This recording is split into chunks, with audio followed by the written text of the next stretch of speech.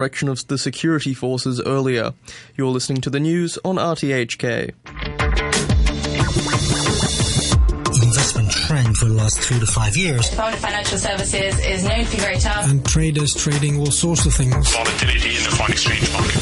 Money for nothing.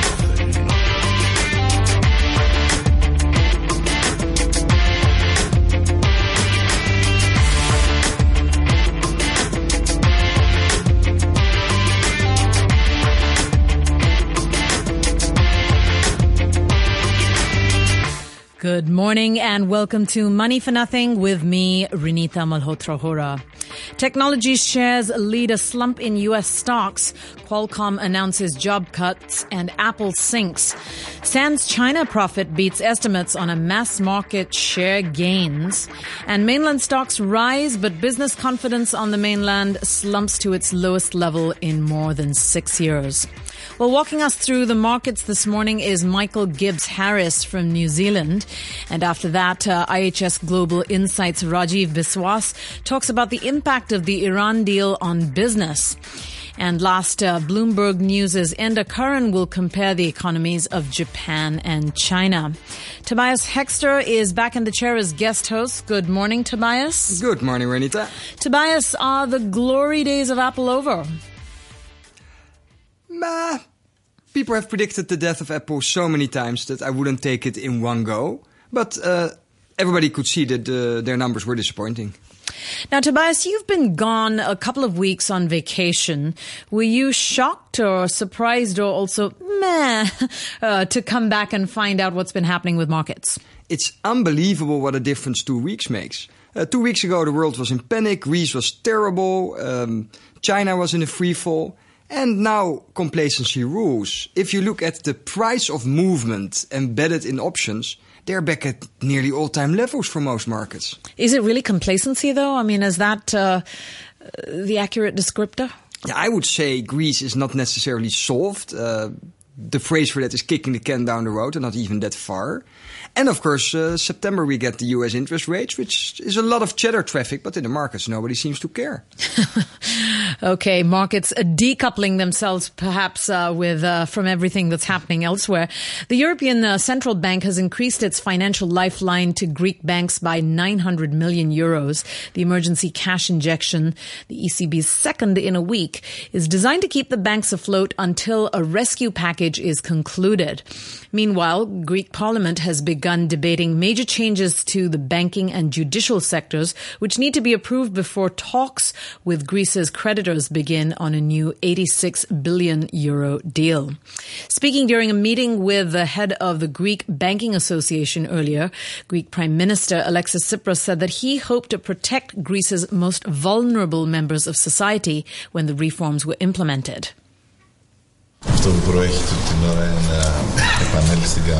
What's important right now is that the system returns back to normal.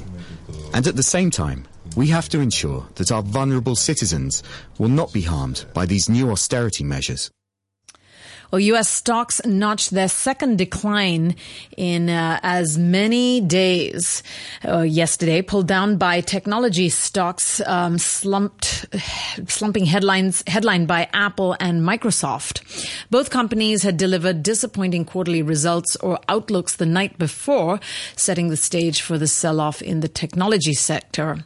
Qualcomm was the latest company to announce dismal news accompanied by a 1% drop in share prices. It announced plans to slash jobs and spending in the face of rising competition.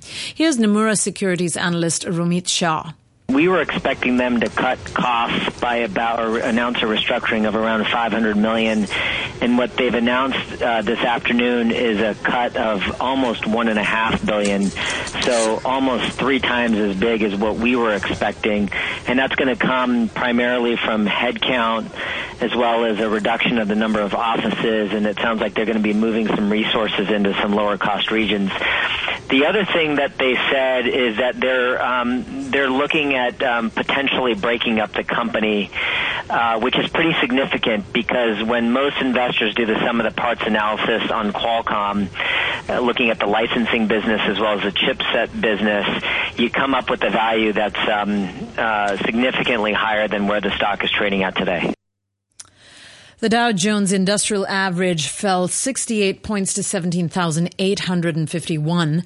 The broad-based S&P 500 dropped 0.2% to 2,114, while the tech-rich NASDAQ Composite Index sank 36 points, up 0.7% to 5,171.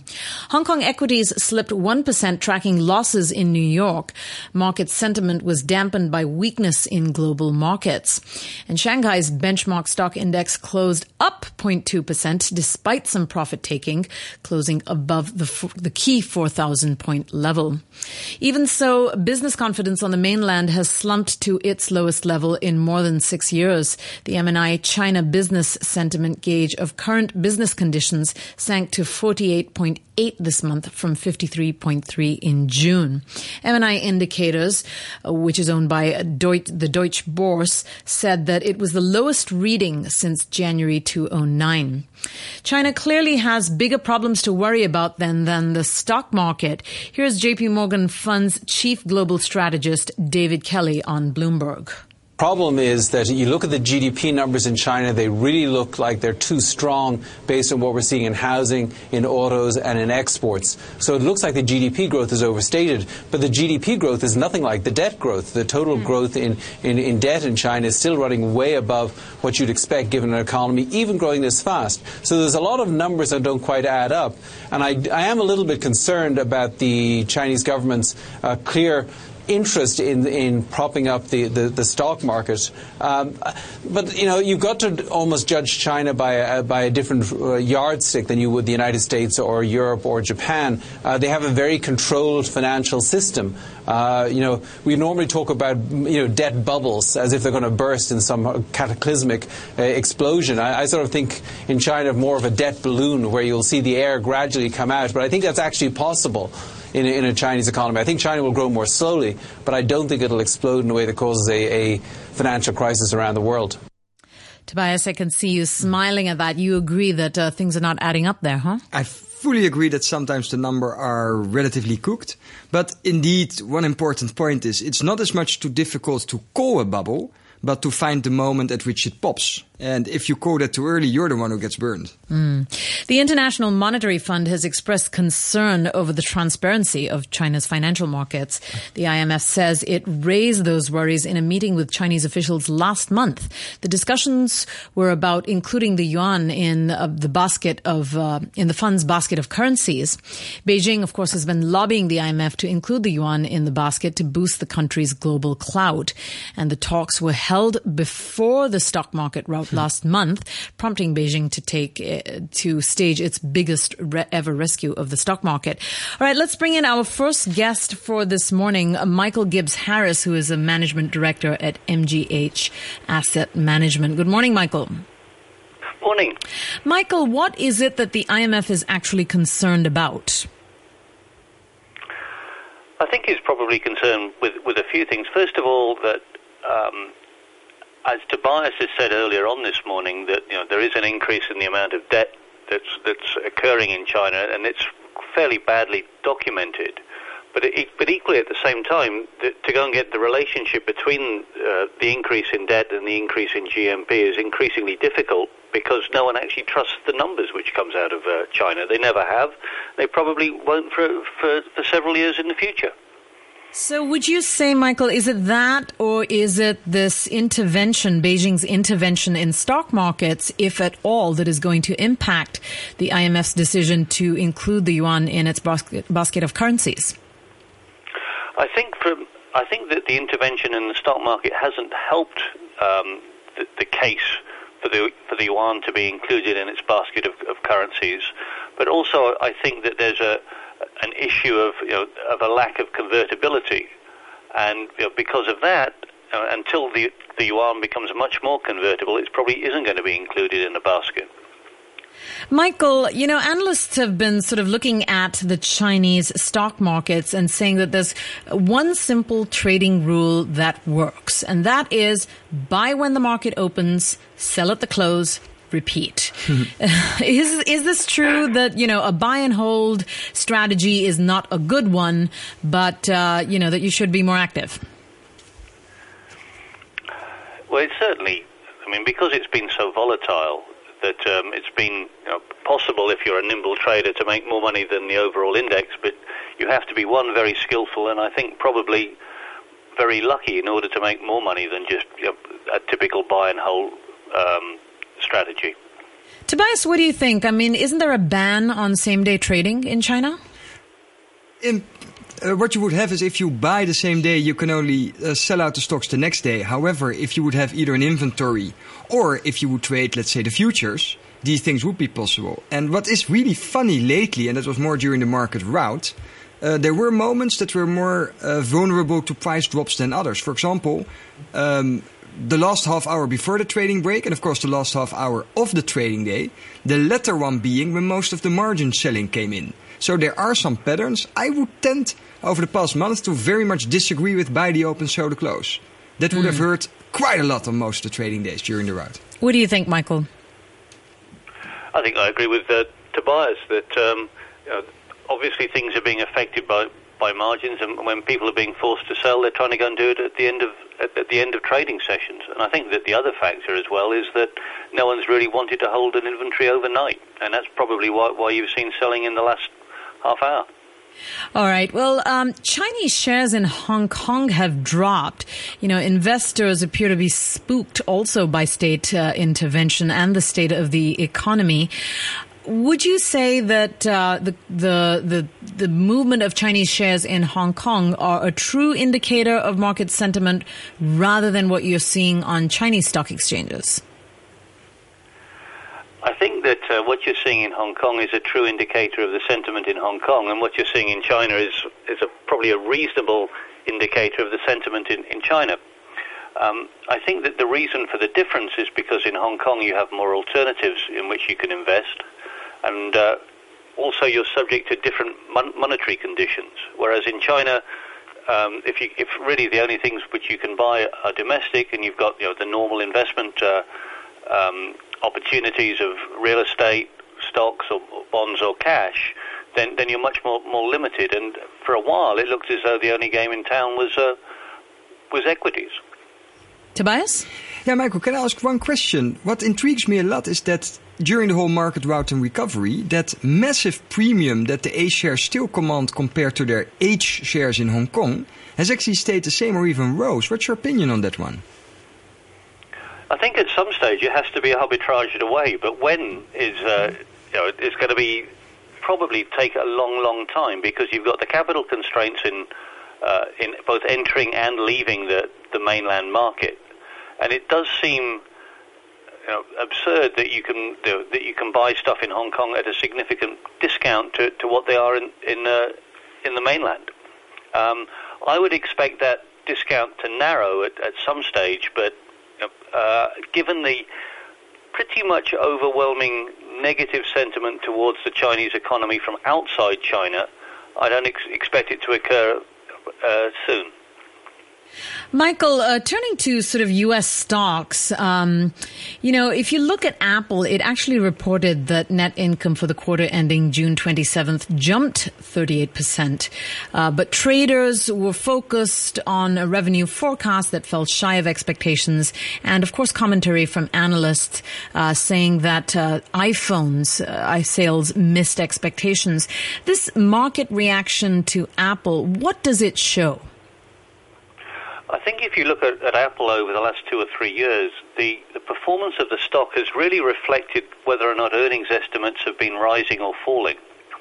And quite a few of the analysts have downgraded their estimates after this most recent set of results, so it probably looks as though it's in for a tough 6 to 9 months. And what are you expecting from the U.S. with a view to interest rates? September, yes or no? Yes. Yes. As a quick answer, I think that you can make the case that now that the U.S. economy is doing reasonably well. It's in a fairly strong position. Hiring's increasing. There appears to be far less slack in the economy than there used to be. There are some signs of speculation. I mean, everybody talks about how much the Chinese economy is in a bubble, but if you look at the Nasdaq, it's at a higher valuation than the Shanghai Composite, and so I think that there's good reason now to raise rates as soon as they can. Tobias, you agree? Yes, but whether they will do it is a second. Whether they will do it is... It's a second question. I fear they're just going to play the game and extend. So again, waiting and watching and sort of no clear answers. Yeah.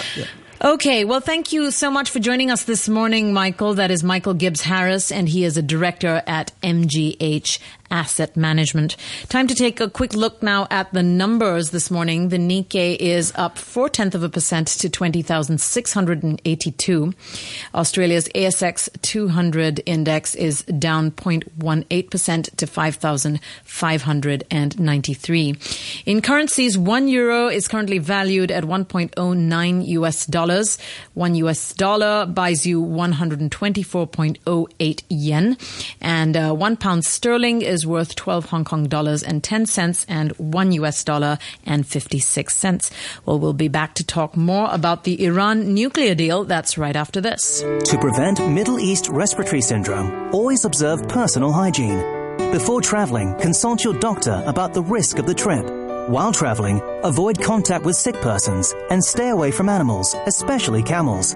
Don't consume raw or undercooked animal products. If you feel unwell after returning to Hong Kong, see a doctor right away and explain your recent travel history.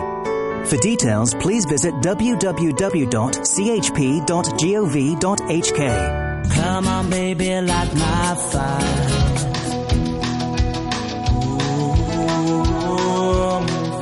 The time is now 8:19 a.m. and after 20 months of negotiations, Iran has agreed on a long-term nuclear deal with the P5+1 group of world powers to limit its nuclear activities in return for a lift on sanctions. But what does that exactly mean for business? Let's bring in IHS Global Insights Asia Pacific Chief Economist Rajiv Biswas. Good morning, Rajiv. Good morning. Rajiv, everyone is talking about how historic this deal is, but the question is how? What exactly does it mean? Well, I think there's still some political hurdles to go, particularly the U.S. Congress has a 60-day review process. But assuming that it somehow gets through the various political hurdles, what would happen is that probably sometime early next year, economic sanctions would be lifted once the International Atomic Energy Agency can verify that Iran has actually implemented the nuclear commitments it made under this new deal. And if that happens and economic sanctions are lifted by the EU, by the US, and some of the UN economic sanctions are also lifted, that then opens up considerable opportunities in the Iranian market for the Asia-Pacific economies. Of course, one of the key sanctions that has been in place is sanctions on exports of Iranian energy, particularly oil. And Asia is actually a very big importer of Iranian oil. So one of the most immediate benefits for Asia is that it would be able to import more Iranian oil. And of course, for many years, Iran's oil and gas sector has also been very much held back by the impact of sanctions in terms of technology, in terms of equipment. So it would also open up the potential for the oil and gas sector to accelerate its development. And that also creates opportunities for Asian oil and gas companies. I think particularly China is likely to be a very active investor in the Iranian oil and gas sector once sanctions are lifted. India also has interest in Iran as well. Tobias, you have a question? Yeah, what I find most interesting indeed is what you mentioned, the oil is the key point here. What do you think the reactions in, let's say, Moscow would be to this nice deal? Well, of course, at the moment, Russia also has very substantial new deals with Asia. We've seen a very big pivot from Russia towards the markets in Asia, particularly China, but also to increase its exports to India.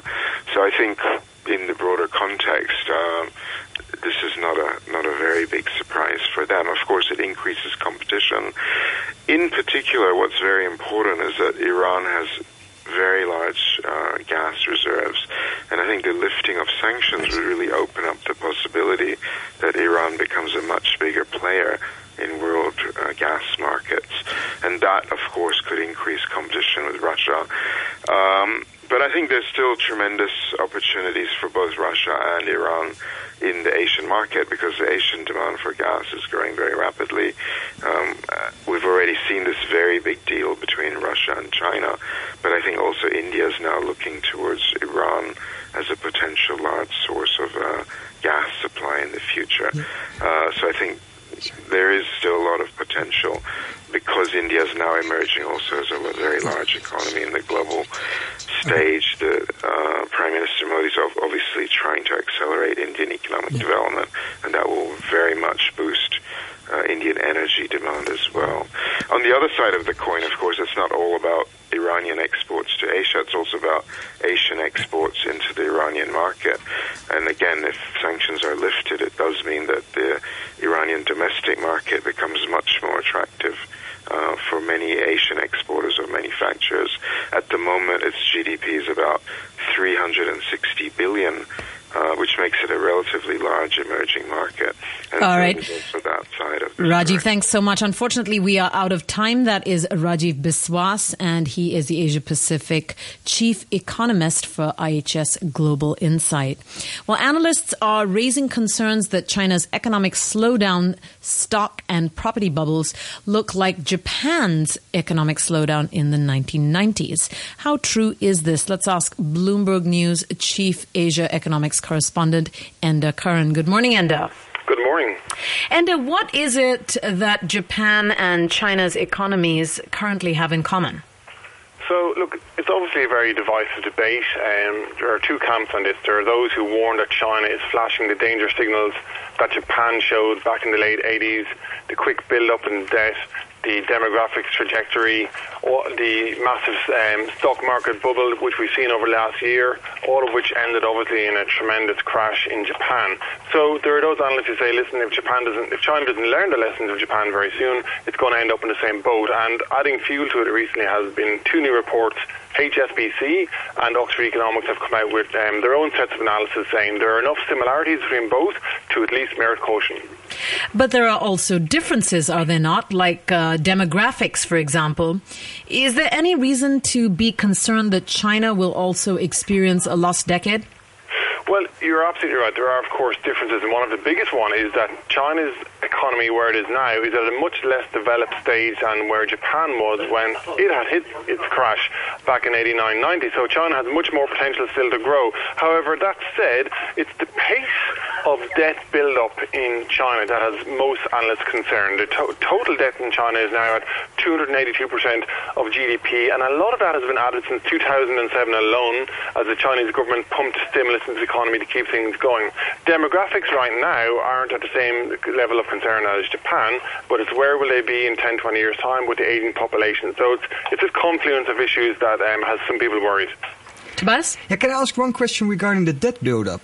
Because maybe, in my opinion, but that could be wrong, what I would see in Japan is maybe more wise or sensible investments than what we're currently seeing in China, where just everything's being thrown on infrastructure that most likely will never be lived in, for example.